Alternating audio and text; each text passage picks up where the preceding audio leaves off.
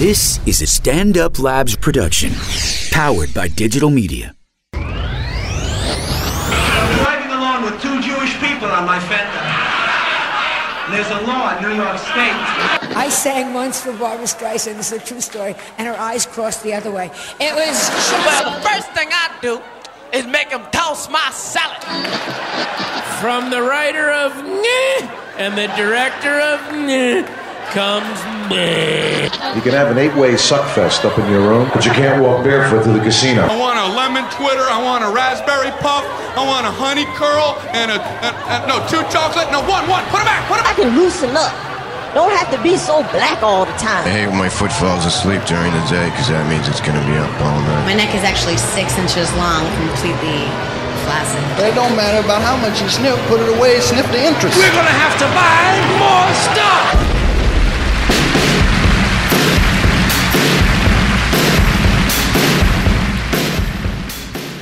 In the late 70s, I went to college at Emerson College, and that's where I started my comedy career. And one of my first friends was a comedian. He wasn't a comedian then, just a friend, Stephen Wright. And we were in a comedy group, and he decided to start doing stand-up. We would go see him do stand-up, and that's influenced me to become a stand-up comedian. I love him like a brother. I'm proud to have him as a friend. When we get together, we laugh so hard that we've almost gotten kicked out of restaurants before. We talked beforehand that we didn't want to have that kind of a conversation on as recorded. We wanted to talk about comedy in a way that maybe would help some young comics who had questions about comedy. And I'm so proud to have him in today, my friend, Stephen Wright.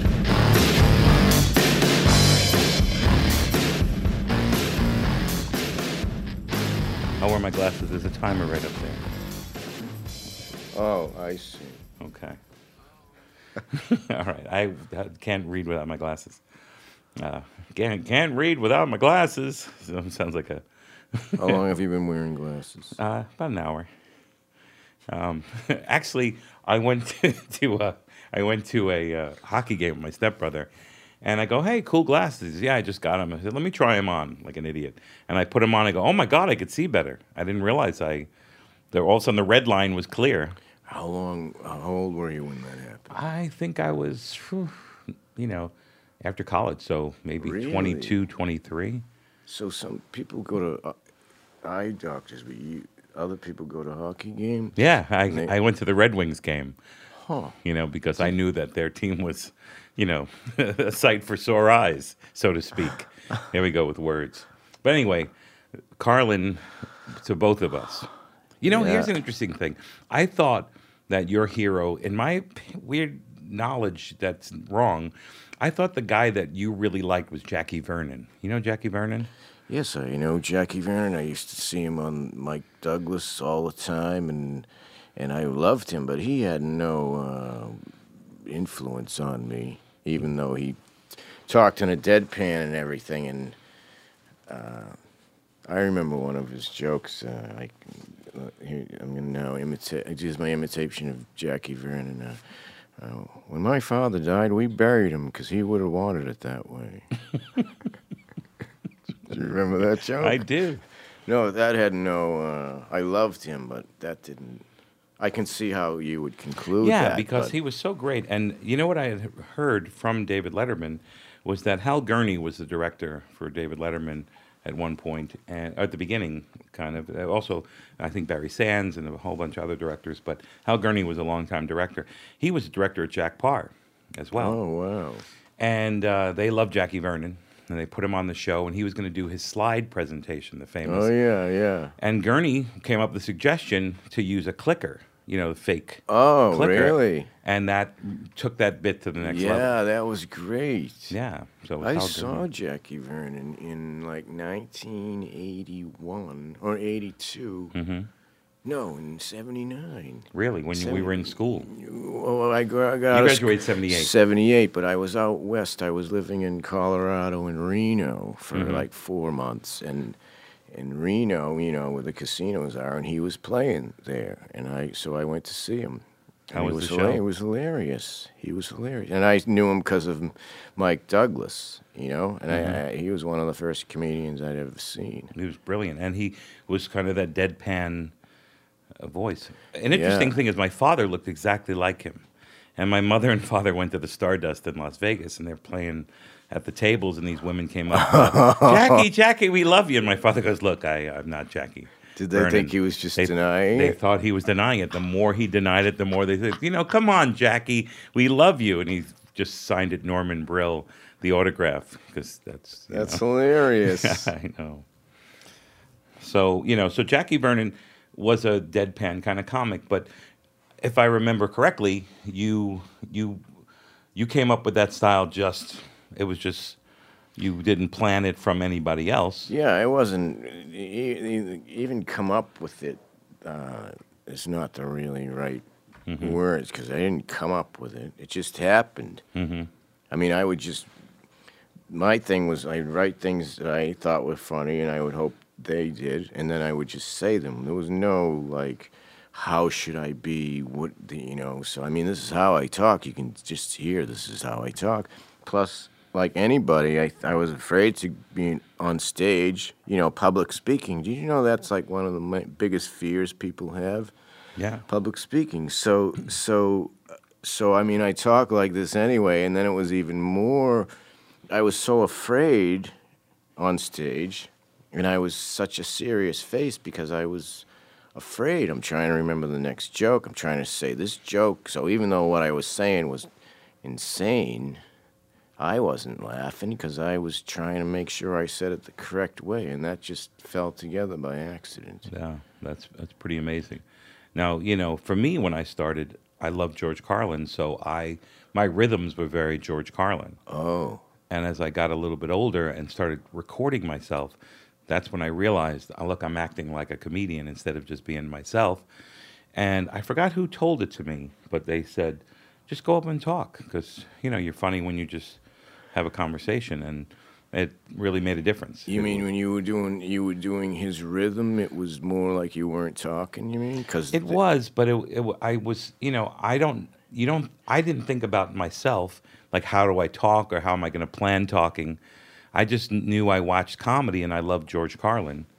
So naturally I was going to have this, I think I had the rhythms because I memorized that album, and that was those were natural rhythms for him, and you were accidentally doing those rhythms. I found myself doing that when I recorded myself to listen back. And who pointed it out to you? I wish I remembered. It was a comic who had said, and another friend of mine from Emerson, and I can't remember who it was, but they said, to just because, I've had a lot of times in my life, like Bill Hicks told me, he said, look, you're so funny when we hang out, but when you go on stage, you're doing this love me, and it was kind of intense for him to say that to me, and like it wanting the audience to love you? Yeah, wanted approval as opposed to... that's interesting that he said that. Yeah, and it was, at first it was shocking, it was like, and then it really made sense, and then I was like, well... I'm not looking, I'm not here to get approval. I'm here to do what I like, and hopefully people will enjoy it as well. And after he said that, did you consciously try to change? Was it a while? Because I don't think you can change like a light switch, right? No, I was defensive at first because it was like, what? And then the more I thought about it, I said, well, he's trying to help me. He wouldn't have said something if he didn't. And it really made a difference. And I just stopped thinking. I just went on stage and I hosted a lot of shows and just talked to the audience, and I wrote stuff, and I just made conversations, and I felt like all of a sudden my comedy went leaps and bounds from that. So, and let's go back a little bit in the beginning. I met your mom. I know you have 3 siblings. You have a sister who I met, and 2 brothers, right? Yes. And was it funny in your house growing up? It was normal, like normal funny. It wasn't extra funny. It was regular, I think. I mean, regular family type humor. Like there wasn't like your father, your mother were... No, not at all. It was just regular. Were there other relatives maybe that... No, I don't have any relatives. Yeah, that's the theory of relativity. No, No. Right. It was mainly from outside, like television and radio, where I got it in my head to do this. Mm-hmm. I mean, my younger brother is really funny. He's fast. I didn't realize how fast and funny he was till about 3 years ago. We were out. He lives in New Hampshire, and had a fire outside in the neighborhood. People were out there, and someone would say something, and he would go, something really fast, And I was like, I mean, like I said, I knew he was funny, but I didn't know how fast he was. But there was no in-family influence. How about you? What about in your family? Yeah, my mother and father were very funny, and they were? They loved comedy. They would go comedy shows all the time, and they were big fans. And I'd get to watch the comedians on the Tonight Show. Great. I remember we were talking. You and I know each other 40 years now. Isn't that crazy? We met in 1976. Wow. And you had told me that your brother used to stay up with your brother and watch the Tonight Show, because I would stay up with my parents and watch at least the comedians or the opening monologue that Johnny did. So your brother he's 4 years older than me. Mm-hmm. So, I mean, everyone would be in bed probably on the Friday, Saturday. And we had to watch. It was never discussed, but it was understood. We would watch what he watched because he was in charge. Because it was before remote controls. Uh-huh. So he would sit down on the floor with his hand up on the channel changer, watching. He loved Johnny. And there I am back on the couch watching, and that's how I started watching him, because my brother wanted to watch it. So then I started to like it. And he had his hand on the thing. Why I'm telling you that is when Johnny would go to a break, he would go to the other two channels, see what was happening, then go right back to make sure Johnny wasn't back. That's great. And then go back. So that's how it came into my head. It's amazing how little things can have giant effects on your life. I didn't even break it. I've thought of that before, but never what if he didn't like Johnny Carson? Right. What if he liked, drama, the NBC, well, it was NBC, CBS, whatever show that was How on to Build opposite. Canoes. Right. Yeah. Captain I'd be Kangaroo. in Sweden, with a big canoe company, or maybe a little shop. That would be, but you'd be successful at that. I could see you running a little canoe shop. In where? In Carlisle, In Massachusetts. Sweden. In Sweden. Oh, Sweden, Massachusetts. No, Sweden. Oh, the country? Yes. Oh, okay. All right. Anyway. So, yes. all right. So you're from Massachusetts. You're from Burlington. Well, you weren't born in. Were you born in? I was Burlington? born in Cambridge. Okay. In Mount Auburn Hospital. Right. In fact, I went there 15 years ago. I walked into Mount Auburn Hospital. This is true. And I said, I was born here. Can I go to the room I was born in? I wanted to go to the exact. This is true. Yeah. And they said, well, go downstairs to where they keep all the records. So I go down and they said, are you older than 30 years old? Oh, yes, I know. Oh, we destroy all the records. We don't know. Oh, okay. So then I left. Do you have the room that you destroyed all the records in? Yeah. I'd like to see that room. Are there any black marks on the ceiling? So, but I went back a year later. I don't know why. I went back to the hospital, and I went up and said it to the person at the main desk, and they said, oh, well, there's a woman in charge of the history of the hospital. She happens to be here. She's down that hall. So I went and talked to her, and she brought me to the building, to the floor, and she said it was I was 55, December. She said it was in one of those rooms right there. We couldn't go in because it was an operating room. But so, you know those traffic lights in your life where it's always red, like you never go through, it's never green. You always have to wait. It's an interesting way to put it, yeah. So there's one of those when you come off Starrow Drive going to Fresh Pond area that's always red, and you can see the hospital. It's like a half a football field, and I can see. So when I'm in the Boston area, when I go to Boston and leave Boston to go out to where I live, for years now, 15 years, I'll look up and I'll go.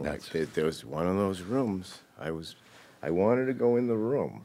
I don't know what I was going to... I jokingly tell people I was going to call my mother from the room. And where are you? Do you remember where we met? But it was just bizarre that you actually, there's a room, where it of course. starts. It's like there's the a room. almost. It's like you go back to where you were born, your mother, and now you go back to the room where you were born, and it means something. What hospital were you born in? Maimonides in Brooklyn. And the interesting thing about that is Alan King was doing this comedy tour where we called Laugh Well, and we'd go to different hospitals. So they hired myself and Wanda Sykes and Greg Giraldo, and we're going to do this hospital. And I find out the day of, it's the hospital I was born in. So when I got there, I was like, oh my God, I've never been here since I was born. And I walked around and I wanted to see it. And it felt interesting. And I thought, if I bombed, I said, well, this is the hospital I was born in, this hospital I died in. But it was interesting, like you said, to go back to that hospital. And I never knew how to pronounce it correctly. I thought it was in Maimonides. It's Maimonides, that's the name. But for years, I was like, I don't even remember how I mispronounced it all that time. So I guess it was good. All right, so the reason why I asked about family is because usually there's an influence there. Oh, my grandmother was funny, my grandfather was funny, but that never happened for you. Now, you went to school, and were you ever the funny guy, or were you a mellow guy? Or I was funny with my two buddies. Gotcha. Like, I would make them laugh. I didn't make the whole class. I didn't want 30 people looking at me. I didn't want that. But I was funny with them. I remember the earliest I can remember is like junior high being funny with people. I remember sitting with them in the cafeteria at like study hall, and I remember saying, imagine a flock of false teeth.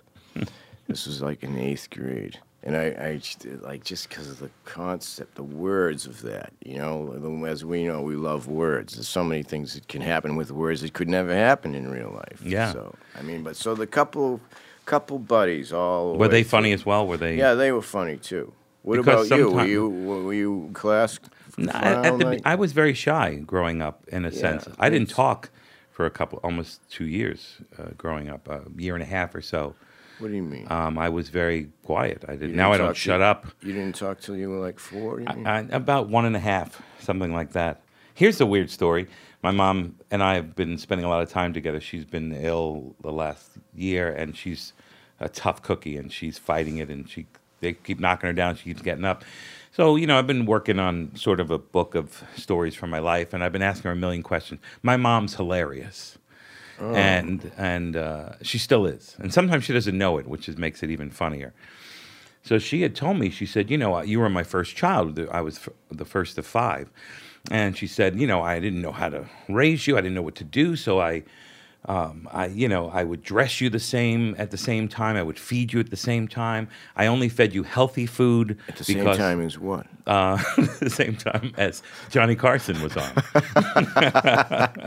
She would the same time of day. Like every day at 11, I'd have, tea and crumpets. And we were living in Leeds. No, I was in Brooklyn. And Leeds? Where's Leeds? In England. Oh, sorry. Tea and crumpets. Don't get mad. I'm not mad. Look at me. Does this look mad? So she would feed me the same time every day, and I never ate anything processed or anything. And one day, my mom was hanging out with her best friend, and they're in her friend Marilyn's apartment, and she forgot to feed me. So I went up to Marilyn, and they had taken me to the doctors and said, is there something wrong? And they go, no, some kids take a while to talk. So I went up to Marilyn, and I don't know any of this, but I said, Marilyn, can I have a bologna sandwich? And Marilyn goes, sure. And she goes, ah! That was my first words, were, Marilyn, can I have a bologna sandwich? Which is weird. Wait a minute, was your mother there? My mom was there. Why weren't you asking your mother? Because I guess she never gave me bologna because she fed me really healthy. Oh, you were at Marilyn's house. I was in Maryland. We were upstairs, and we were living in the projects in Brooklyn. And Marilyn lived upstairs. And, that was my first words. And they didn't think about it. Oh, yeah, sure. And Mom says, I never gave you bologna. I don't even know how you knew the name or whatever. So it took me a while to chat it up. And like I said, no, I don't shut up. Marilyn, can I have a bologna sandwich? My first word. It's not even like mama or dada, you know. Did she give you one? Yeah, no. She didn't? No, they threw me out the window, and I had to fend for myself. But I learned how to bounce. You know, it's great. I have to say something, and I have to say it on podcast. You and I, when we get together, we really laugh a lot. Yeah. And we, you know, and it's almost ridiculous. We've almost gotten thrown out of places because we laugh so much. And you and I are trying to have, we decided before this, and I have to say this, I hope you don't mind, to try to have, you know, regular conversation without being as silly as we normally are. But you can't, there's certain things you can't help, you know, and, you know, I don't want us to be so serious. But I'm interested in, you know, the reason why I do this podcast is to find out a lot of how people started, how they first did that. So you weren't really that funny. You're in junior high school. No, wait a minute. I was funny with my one or two guys. One or two friends. But I'm saying, I guess I was glossing over the fact. I was saying no one in your family, there wasn't any of that stuff. So you became funny with your friends. You had a freedom with these folks that you know, that work for you. So now you're, and same in high school. It's the same kids in high school that you had were funny with? Yeah, well, you know, same two or maybe, you know, a couple of other. Right, you were building an audience. Added on. Yeah. But high school, the school had a long corridor, went down, and then there was another one that perpendicular it met. So you had to go down. Sometimes when in between classes, you had to go down this corridor and either make a left or a right to go to your other class. And the football players would stand with their back against that part of the. So you had to go down by this intersection, and I remember being nervous. I didn't weigh 100 till I was in 11th grade. I was one of the shortest kids in the school, and I remember being nervous to go past that area. And I remember, so I started saying little things to them, like. To break my nervousness, I would say silly things to them. Were they bullies in a sense? No, they weren't bullies, but they were just so big, and they were the tough, the famous guy. You know how in school some of the guys are famous, famous in the school? Yeah. So I remember going by there and saying a few things. It's interesting how you can compensate. Sometimes humor helps you get through something, you know. I know. Same for me. I was, you know, short kid. When it took me a while to grow, and I was short and chubby. I love sports, but I wasn't. I was picked, you know, toward the end when you broke up teams, and you know, so I would make people laugh, and that would sort of. I was more inclusive to these guys that were sort of the stars of junior high school and high school. Yes, the same thing, yes. Yeah. So now, you didn't go to Emerson right away. You went to community college. Yes. And it was close to Burlington, right? Yes, it was in Bedford. Middlesex Community College, right beside. You know, Middlesex makes me laugh. Why laugh? Because think of the word Middlesex. We're word people. Yeah. Like, what kind of sex? I never even thought of that. Yeah. What would that be? There's neutral? no outer sex. There's no That would be sex. Neutral, right? Wouldn't that be no sex at all? No, Wouldn't it's you know, I have sex, but it's middle sex. Well, now you're like rating the sex. Yeah, I used to live in outer sex, community college, but you went to Middlesex, and you didn't go there to study communications. No, I didn't. I didn't know. I went there for liberal arts. I figured I would get my 2 years of liberal arts and then transfer to a 4-year school because it was much cheaper to go to a Middlesex community college. Right. So I'd go there 2 years. That's what I did. Yeah, and you can live at home. Yes, I lived at home.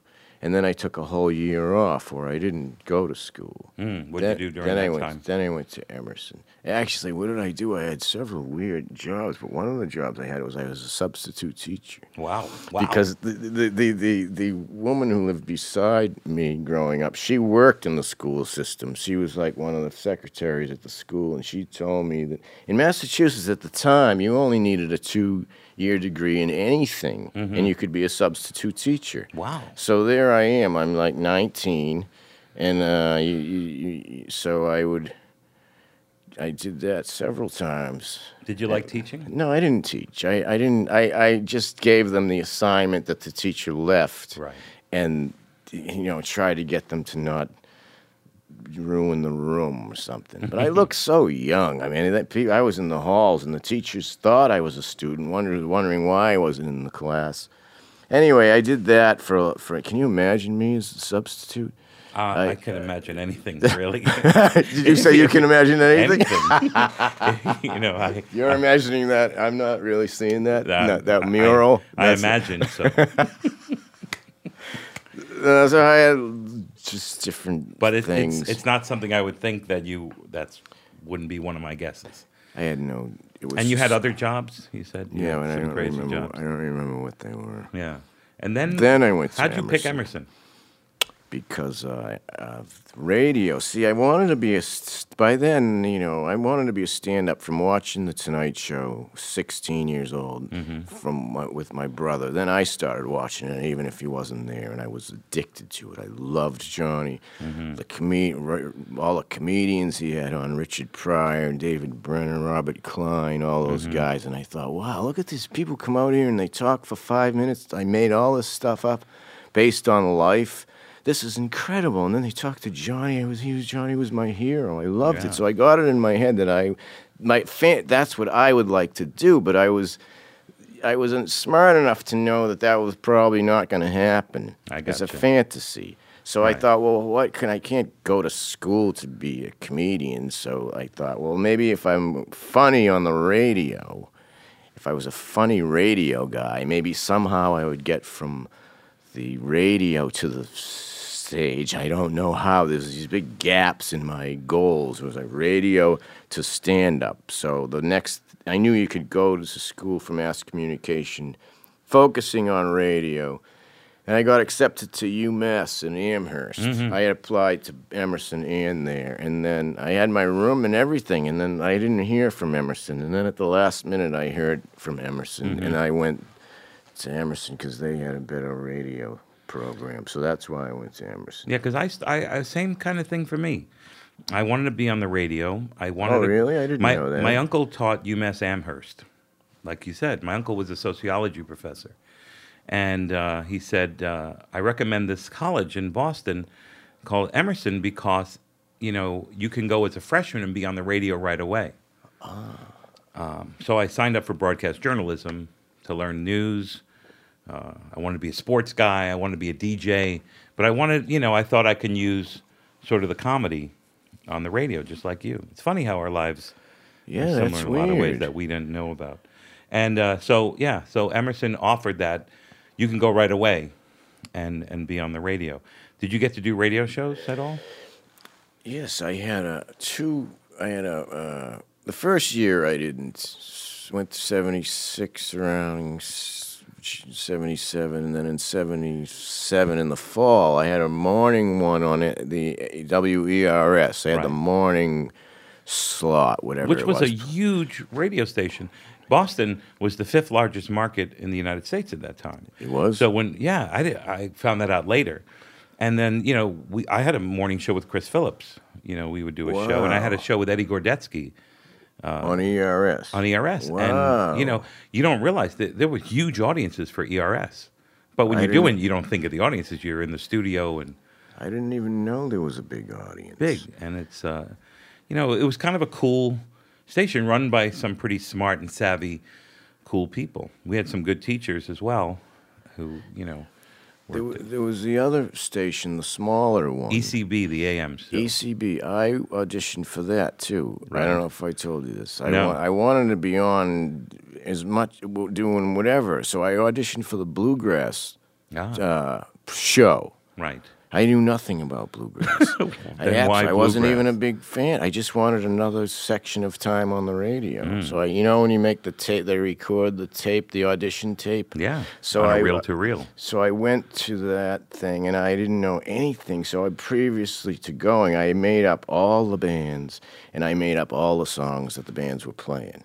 So I said, that was, and now we're going to have, and I got the show. And I think what happened is, since guess no one ever heard of what the hell I was talking. They must have thought I was so into it and so knowledgeable. Yes, look, this guy. He's mentioning all these bands that I've never heard about. These things. So they just didn't exist. That's wonderful. I always thought they didn't know them because they thought I knew so much. Maybe they knew I made it up, and they said, just give it to him so we don't have to talk to him anymore. There was another... Did you do different voices for different shows? Like morning, you were mellower? And no, I never did anything. I did. You did? When I was on the AM radio. Okay, the Eagles, Hotel California. Really? Yeah, because I thought that's what you had to do. Because, I grew up in Brooklyn, and it was... the WMCA good guys and all the guys, Harry Harrison, and they all talk like that. So I picked a name, Steady Eddie, Rock 640, WECB, which was Emerson College Broadcasting, ECB. And then ERS, I guess, was Emerson Radio. Was the AM just in the dorms? Yeah, and like 3 people heard it. Me, myself, and I. No one heard it. It's funny, there was a guy named Stu Fink, and he was I remember him. He was a really nice guy, and he had a radio show that was very popular that we would, Chris Phillips again, and Adam Roth and I, we would listen to it all the time. And no one else would be listening. And he would, okay, the 10th caller gets 2 tickets to this show, and we would be the only ones calling. We'd win everything. The show that we'd get tickets. I'll tell you a story. I don't know if you remember this. Chris Phillips and I did a radio show and at ERS, the FM station, and we had a morning show. And when we talk like this in the morning because we thought that's the way you're supposed to talk. And we got to interview the lead singer of Styx. Oh. And we go to this party or sort of thing before they're in town, and you were there. I was? Yeah, it was at some like steakhouse or steak and lobster house, and we were so nervous. But seeing you there... A party for Styx? It was, yeah. It was, it wasn't, it was... Maybe you were working there. I don't know. But you were there. And Chris and I talked about this, and we actually were so nervous, but you made us comfortable. Like, oh, our friend. And... I don't remember that at all. Yeah, that was crazy. He was a dick, the guy who was the lead singer of the band. And he was so rude to us. And we had a cassette tape recorder, and we said, so, there's a band that's opening for you called Stars. S-T-A-R-Z, we're opening.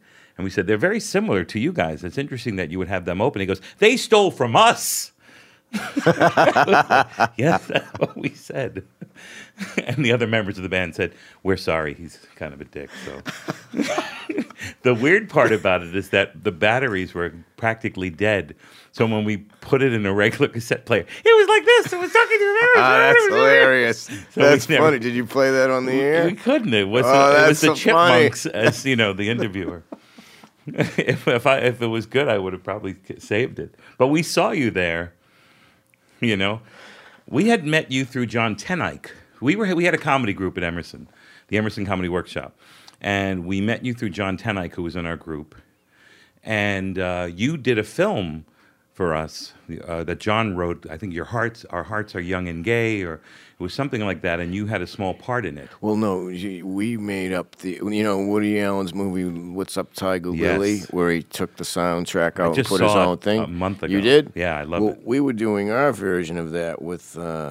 We did 2 ones. One was called The Man with the Golden Lenses. I don't know if that was the real name of it or the name we made up. And the one with Tenike, I worked on that too, where we put the fake soundtrack, the fake dialogue, and it was hilarious. Movie. Oh yeah, that's John Tenike is brilliant. Yeah, he's one of the funniest guys and of unique, all time. And just that he was just a genius. And yes, he's amazing. I'm still in touch with him, and we still die laughing on the phone. Oh. I didn't know that movie was. I don't remember that movie was for the Comedy Workshop. Yeah, because John was in the group. That's how we met through that.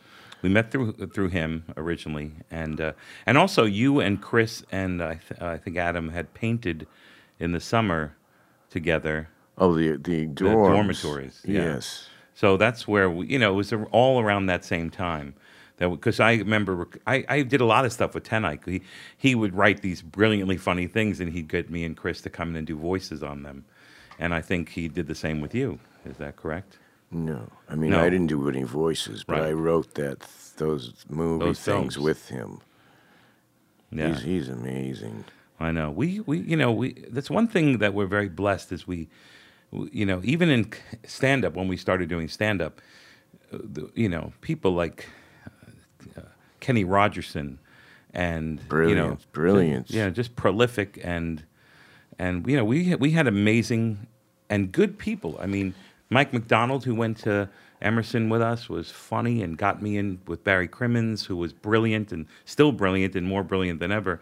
We were really lucky to be in a nurtured community. Yeah, all those people were so nice and so funny. I thought of Kenny Rogers when you were talking about that you didn't talk for many years, because I think he had a comedy thing in one of his parts of his stand-up about it. He didn't talk till he was 4, and then he said because nobody ever asked him anything.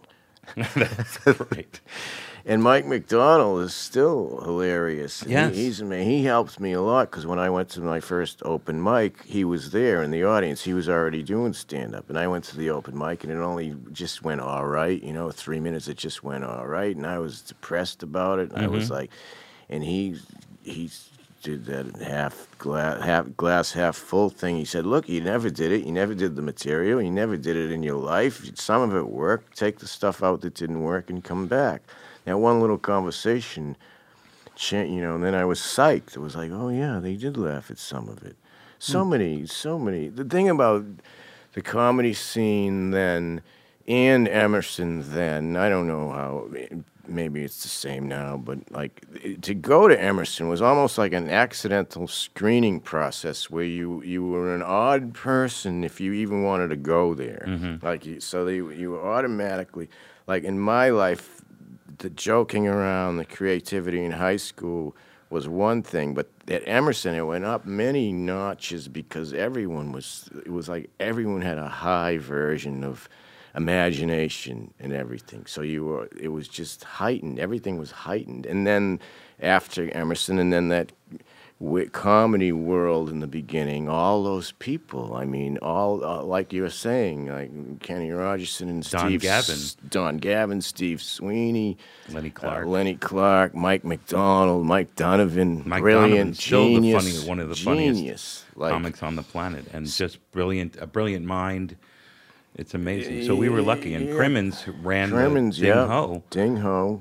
Gave me my first paid spot. I think I made $3, I think, or something. And we all went out and had breakfast together. Think of all those. You're right. So to be around that helps you even without even knowing it, really. You brought your game to the next level. You're just doing your thing, but you're not doing it. Even though you're on stage alone, that community is very nurturing to be around. Seeing so many people do such great stuff all the time. So even though besides yourself on stage, you're seeing this guy do this, that. And all of those people that we just mentioned, none of them are like each other. It wasn't like an assembly line. It was like each guy... There's not one guy that we just mentioned that's like the other guy. Right. And also Paula Poundstone, who didn't go to Emerson, but I met her through Lauren Dombrowski, who went to Emerson. At the time was one of the most inventive comics ever. And still to this day, I think she's one of the best comics I've ever seen. I agree with you. I agree. I saw her 2 years ago at the Wilbur Theater, and about a half or a third of what she did was off from talking to the audience. Yeah. It was and it was amazing. It was as funny as her material, what she was making up right then. What a mind. Okay, and then how about, our friends, our mutual friends like Billy Jarko? Now, he's not a stand-up, but he's a filmmaker and an animator. Animator, yeah. And then you had Mike Armstrong, who was also in my class, who, we were all good friends back then. And now you make a movie with your buddy and you win an Academy Award by, oh, by the way, something you would have done anyway, Well, he was the head of the paint crew Mike. Ah. The painting crew of the Emerson. We would paint the classes in the summer. He was the head of that. So we would be he had it, so me and him were in the same room painting. And painting is You arranged that because he did, because he was in charge. He was in Because charge. we were already friends, but it was like, Right. You got to pick your buddy for the paint. Yeah, and Gary Smith, Gary, can't remember his last name. The black curly hair, Gary? Yes. Yeah, I know who that is. He was in the room too, but painting was so boring, which was very helpful because you just, you got a radio on the floor that's covered in paint. You always bring a radio. Yeah. And you're just talking. You're talking for 8 hours, making stuff up because painting is so boring. So then when I went to HBO to try to make a short film, I was going to do it with Mike, and well, Mike, now they want to do it, so now what are we going to do? What are we going to do? They want to do it. Well, we've been joking about psychiatrists for so many years, but so that's how... That was the sketch in the painting rooms? Well, it was one of the things that we would talk about over the years that Emerson was joking about psychiatrists. And then there's Tom Hutchinson, all these writers. Yeah. But all those people, it's like hanging out joking around at a heightened level. Yeah. It's like you're on this weird island where when you eat the plants, everyone, well, yeah. Yeah, because each one of us in our junior high school or high school, we were one of 3 people that you'd hang out with. Like you said, we'd hang out with our friends, but you went to Emerson, it was all of those people all together. You're just having fun anyway. You're going to hang out anyway. And then they help you bring your game to the next level. Exactly. And then so you came up with this idea for a short film, and you've always, from the conversation, I realized, well, you worked with 10 Icon Films, you worked with, when you were in college, and you did another film like in the late '90s, I think, another short film. Yes, One Soldier. Right. About a guy right after the Civil War. Right, questioning existence. Questioning everything. It's funny and philosophical. Yeah, I love that film. Yeah, thank you so much. But The Appointments of Dennis Jennings was the film that you and Mike created. Who else worked on that with you? Dean Pariseau was the director. Mm-hmm. We remained great friends. And I was introduced to him by the producer, David Pickman. And he... that was Dean made a weird movie called Tom Goes to the Bar. It was a 7-minute movie about a guy who was upside down in the bar. You don't even see his feet attached to the ceiling.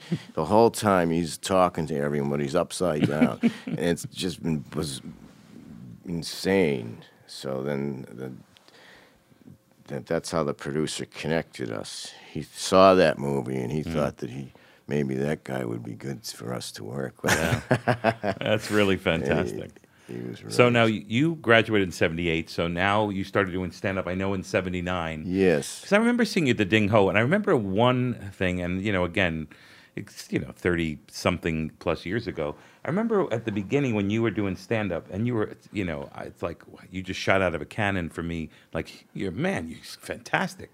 And I remember you were shy and you wouldn't look at the audience. You would play with the grout in the bricks. Against the wall. Against the wall. And you would kill, but you weren't facing them. Yeah, I mean, Lenny Clark brought that up to me a few months ago. Mm-hmm. I don't know why I was doing that. I guess it was a psychological, to get away from the audience. Rather than standing right in front of them out of nervousness, I was just way against the wall. So now they see me from the side. It was like just getting away, but it worked though. I didn't do it like, oh, this will work. It was like it just evolved. You know how so many things on stage just slowly happen. They slowly, and then you think, well, I did that. Well, I want to do that again. Everything's like, well, if that worked, I'll do that again. So for some reason, I kept their attention, even though I was back there and not facing them. Which is powerful. And talking so softly. Like, I just kept their attention anyway, so then I kept doing it. I mean, it must have looked insane. I wish I could see that now. It was a lesson for me because I realized that by using your voice in a way to get attention from, like I would, in the I remember I was in Vancouver for a show, and I followed a guy who was hilarious, but really over the top energy, almost like a heavy metal comedian in a sense. Mm-hmm. So I remember going on stage after him, and instead of trying to be different than who I am, I really was quiet and slowed it down, and I got them to be where I wanted them to be, and then picked it up a little bit. And I learned that from watching people like yourself and Schimmel, who would look down. Never looked at he never looked at the audience. Down on his feet. Yeah. I learned in the clubs about when the audience was rowdy. I learned somehow that if I talked, I was talking soft anyway, like this, like talking like this, and I learned if I even pulled the mic away even more from my mouth, where you couldn't even really hear you could tell I was talking, but you couldn't hear what I was saying, that would bring the audience down. The rowdiness would go down because they're trying to hear what I'm saying, rather than fighting it, rather than talking over it, above them. Yes. So you sacrifice that half a sentence or sentence, the joke doesn't work because they don't know what you're saying, but the room would calm down. And I noticed that and would use that occasionally. And when the audience, when you started becoming, at the beginning, really famous, you would come out and go, thanks. And it was kind of a nice, quiet... Yeah, I did that even in the clubs, even before I went on TV. And I still do that. It was that just happened. Rather than saying, that was my version of saying thank you. That was my thank you. Right. That was me. That was my version of. I wasn't saying, oh, this will be funny. That was me That was me saying thank you. Right. Thanks. And then they would laugh, and it's like, all right, if they're gonna laugh, I'll just keep doing that. It's so important to get that first laugh early. I learned that from Mitzi Shore. She taught. Oh, really? She said, get a laugh in the first 10 seconds if you can. Because the audience doesn't know who you are until they know who you are. They don't know who you are, and they want you to be funny. So if you can get them to laugh right away, they'll sit back in their seats, go, okay, this person. Yeah, and then they can relax more because they don't have to wonder. You get some of their wondering out of the way. Yeah, because they want you to be funny. They don't want you. They're nervous for you. Yeah, they are very nervous. Yeah, it's pretty wild. Yes. So the famous story, of course, is the Peter LaSalle coming to Boston, looking at colleges with his son, and he comes to the Ding Ho because he read about it, and you blew him away with doing what you do. It wasn't like, and then he called and you thought it was a prank. Is that correct? Yeah, the talent coordinator called a couple weeks later. Jim McCauley called. Right. And McCauley called. I didn't think it was I didn't know who he was because I only knew of Peter's name, so I didn't even know who he was. Oh, Jim McCauley from the Tonight Show. Oh, yeah. And they wanted me to go on, and I didn't understand because I didn't talk to Peter that night or anything. I also, the night he was in the Ding Ho, and I didn't even, I was confused that you mean they want me to go on even though from that 5 minutes, just from that 5 minutes? Mm-hmm. Yes, just from that 5 minutes. But we want Freddie the Cordova to see you. So do you have a tape you can send us a videotape so we can show him? And the only tape... I have Scotch tape. The only tape I had was from Stitches, Stitches. Right. And I had no shoot. I had flip-flops on. and so I sent that tape, but they... and a burqa. And then they liked it and they had me go on. It was incredible. Right, and now here's your brother. All that time was, you're watching the Tonight Show with your brother. He's your hero, and then you're on the show. You crush. The audience that likes it. He calls you over, and your life changes. Yes, and I remember Letterman would say, we went out to L.A. because we knew to get on the Tonight Show, we had to go at the Comedy Store. Go ahead. That's where I got very lucky because since Peter LaSalle came to Boston, because someone wrote an article, a freelance writer wrote an article about the Ding Ho Comedy Club, weird Chinese restaurant comedy club. And somehow that got into the L.A. Times. I don't know why it was in the L.A. Times. Yeah. That's how Peter saw it. Right. So then when his kids were getting out of high school, they went on a summer trip to look at colleges in Boston and New York, and he remembered the article, remembered the club, and that's in why Inman Square. Yes, that's why he went to that club. But what I'm saying is, I don't know. At the time, I did not have it in me to pick up and move to New York or move to Los Angeles. Right. I was very, not a very worldly, tough person at all. And you'd grown up in this one sort of area, Cambridge, Burlington. So, and you went to school and college in that area. All your friends are from there. Your family's from there. In fact, you still live in that area. Yes, I left for close by. 25 years, but now I came back 15 years ago. So this yes. is comfort for you. This is not the big city. This is where you're the most comfortable. So it was very lucky to be seen in Massachusetts, in Cambridge. It's just the psychological reasons of even moving to another city and going into another comedy scene, into the Comedy Store and all that, in New York and all that. I didn't have to do that by this miracle that happened. Right. And, that's how it happens. And then the surreal thing happens. You're sitting next to Johnny Carson, and he says, so I don't know many comics in Boston, and meanwhile there are a million of them, but, how can you think? You go, they're all in my head. I remember you said something like that. Yes, I said, yes, they're all in my head. All in my head, and they were. They were long. We were all, with you. I was in New York by then, and we all watched, of course, and it was like we were on with you, and that's the way it was. Now, the thing that happened that never had happened ever before, less than a week later, they fly you back. Were you in LA? No, I was or still you were still there. I was still there. I went on Friday, and then they called me Wednesday to go on the next day, Thursday. Why did you stay there and not fly back home right away? Because I was out there with my girlfriend and just hanging around. There was no reason to come right back. We just might as well spend a week there.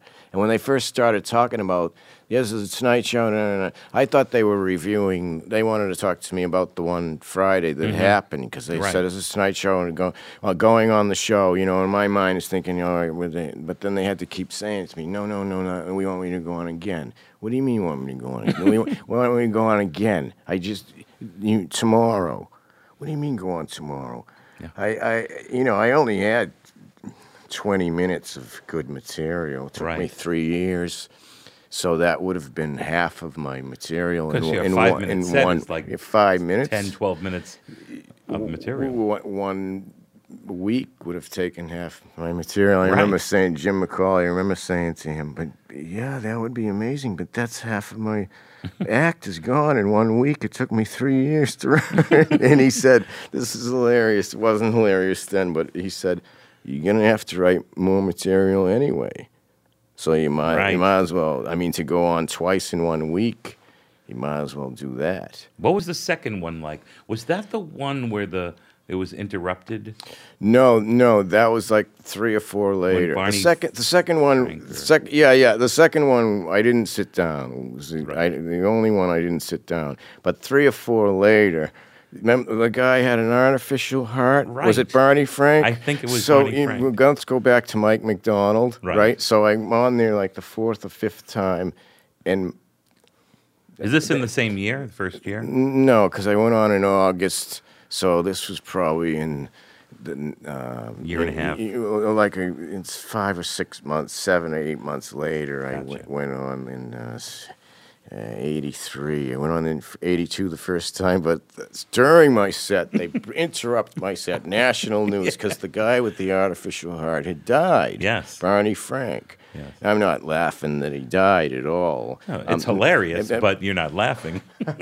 No, that's not the point. What I'm trying to get to is that Mike McDonald, when he talks to me, like a few days later, he said, I love that Barney Frank thing you did.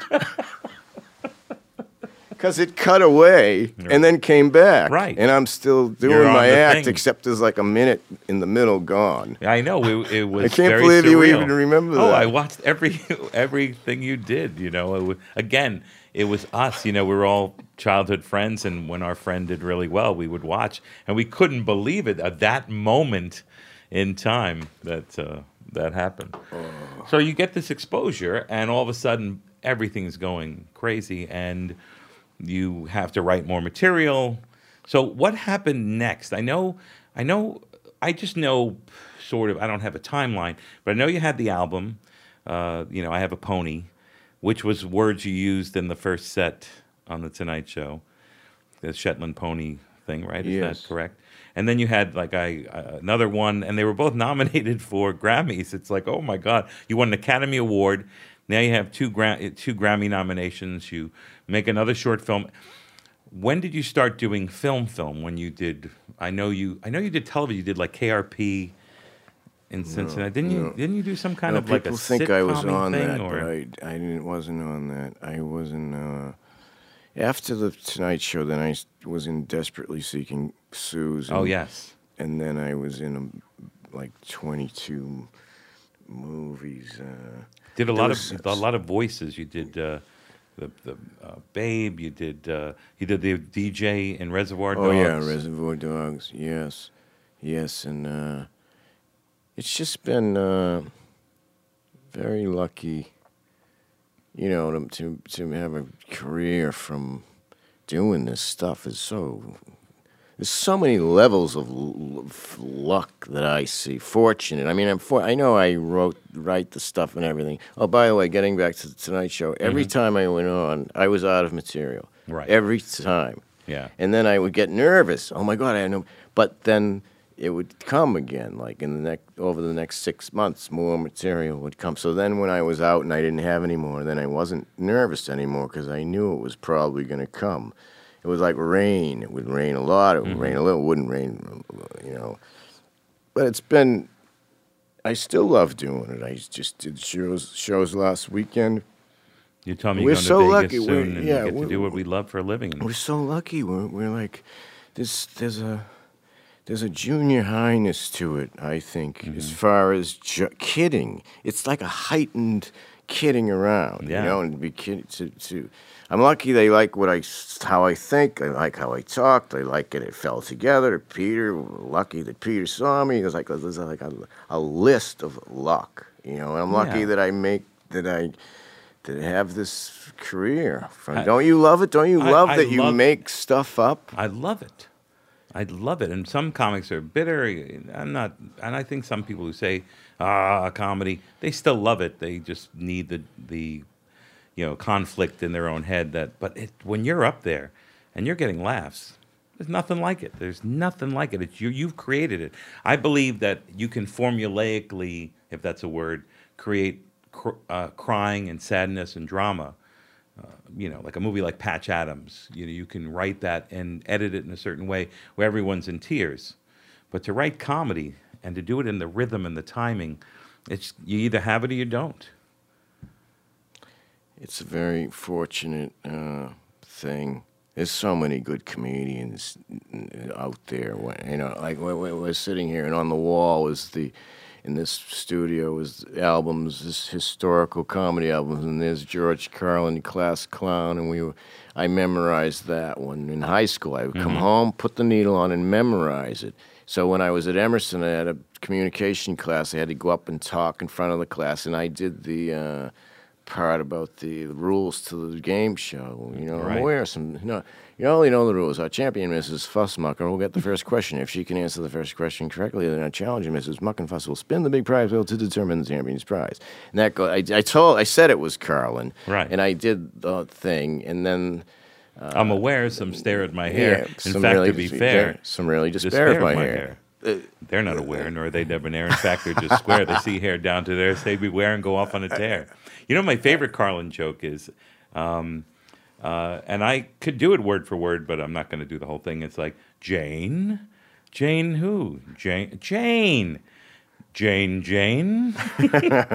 We met at a party 6 to 8 weeks ago, and you said I was a really good sport.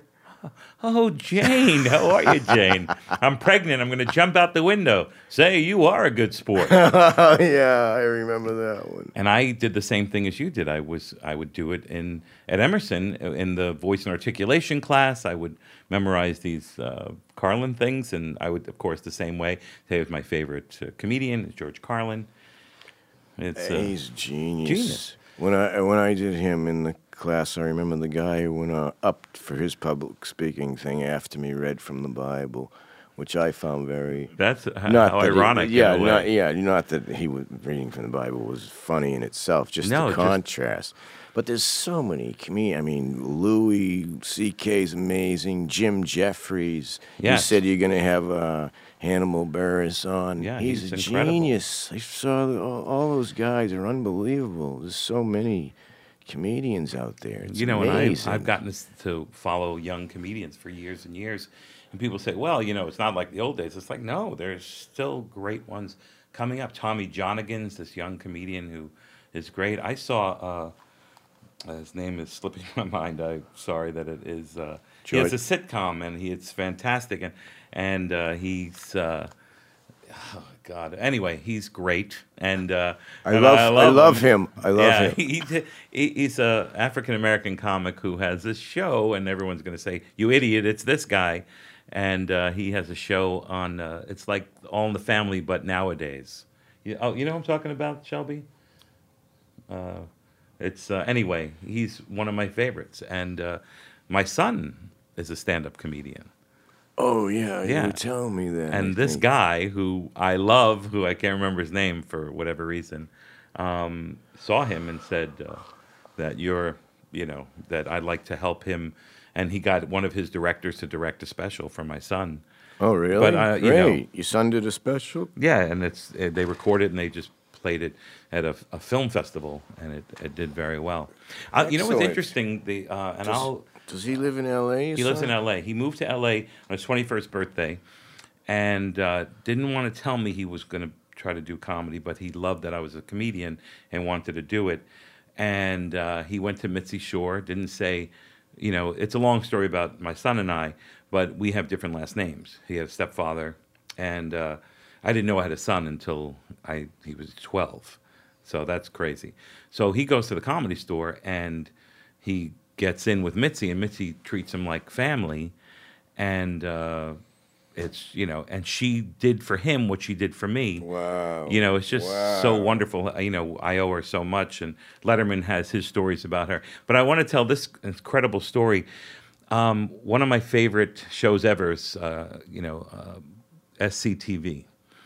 And I've met a lot of the people from SCTV over the years for different reasons, but Andrea Martin, who was there, went to Emerson. I don't know if you remember that. Oh, yes. So there was a thing at Emerson we had put together, trying to raise money for scholarships and stuff. And Andrea Martin was there, and we got really close. We hit it off right away. And we said, when we're back in New York, let's go have lunch. So her and I are sitting and having lunch outside on St. Mark's Place. And I said, I got to know about John Candy. I want to know about this comic and this person on the show and Eugene Levy. And she's telling me, she says, I have questions for you. She says, what's Stephen Wright really like? I love him. And at that moment, you were walking by, which is ridiculous. Manhattan. You live in Burlington, Massachusetts.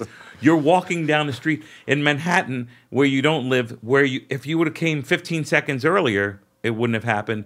At that moment, I go, why don't you ask him yourself? And it was like ridiculous. Wow. And you sat with us, and I remember bumping into you guys. I didn't know that previous part of the conversation. Yeah, it was like, what? That's insane. That was crazy. Should have been Uma Thurman. Yeah, I'll arrange talking that. about Uma Thurman. Yeah. No, you guys.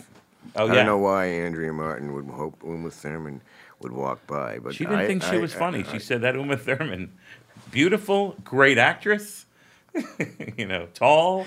Did you loving. Just say that you don't think Andrea Martin thinks that Uma Thurman is that funny? Is that what you just said? I might have. I didn't really pay attention. You ever, I don't pay attention all the time to what I say. Does that happen to you where you say you're something? Always in court. Did I say that? Did I say? Play that camera. You're officer. Officer. I work at the ice cream store. What? What does that even mean? Oh, you mean how could you have said that? Yeah. I don't. Again, I'll say something and people laugh. I go, what did I say? Carmichael. No, is that his name? Gerard Carmichael. That's the guy. I couldn't think of his name.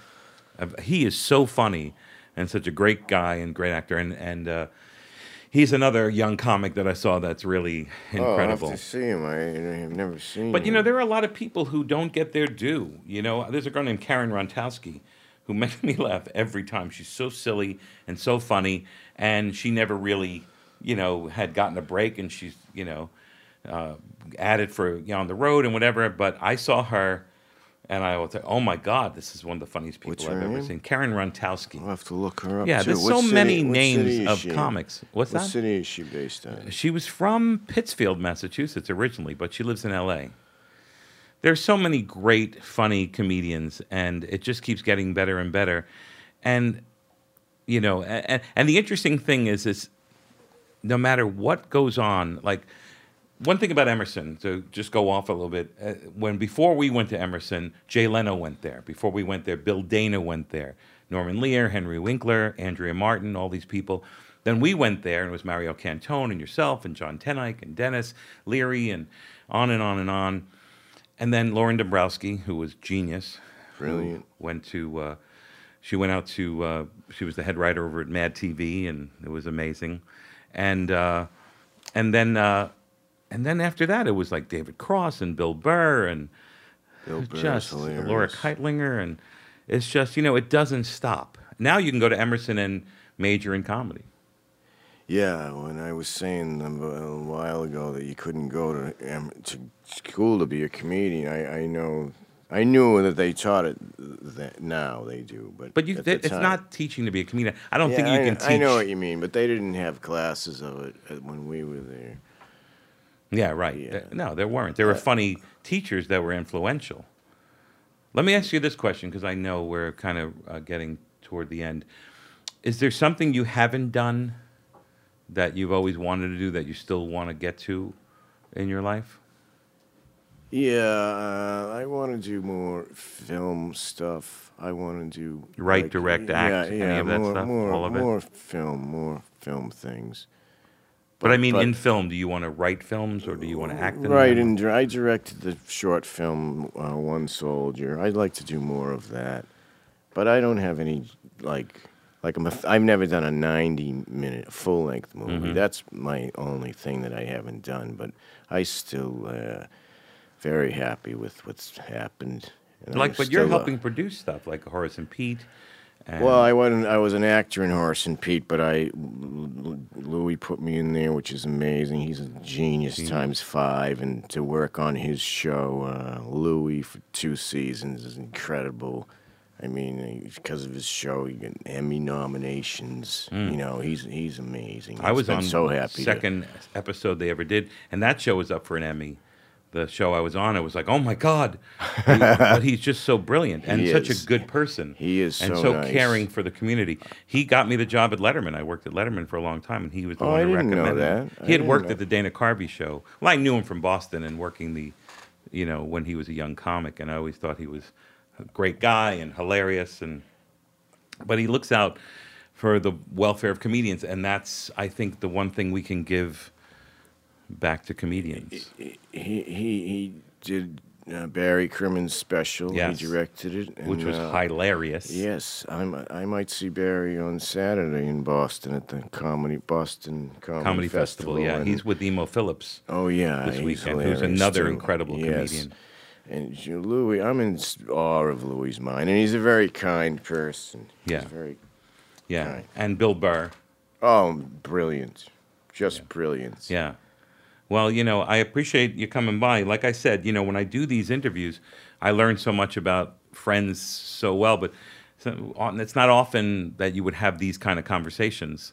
I mean, we have silly conversations, and we'll make some points, but it's really fun to hear this stuff about. Yeah, you too, and hearing all your stuff too. You coming up in your early influences and interests. Thank you for having me. I see us as partial twins. Yeah, I think that's what they called us. That's the name of our film. Thank you so much. You're like my brother, my friend. We've known each other so long, and thank you so much for coming. You're welcome. Thank you.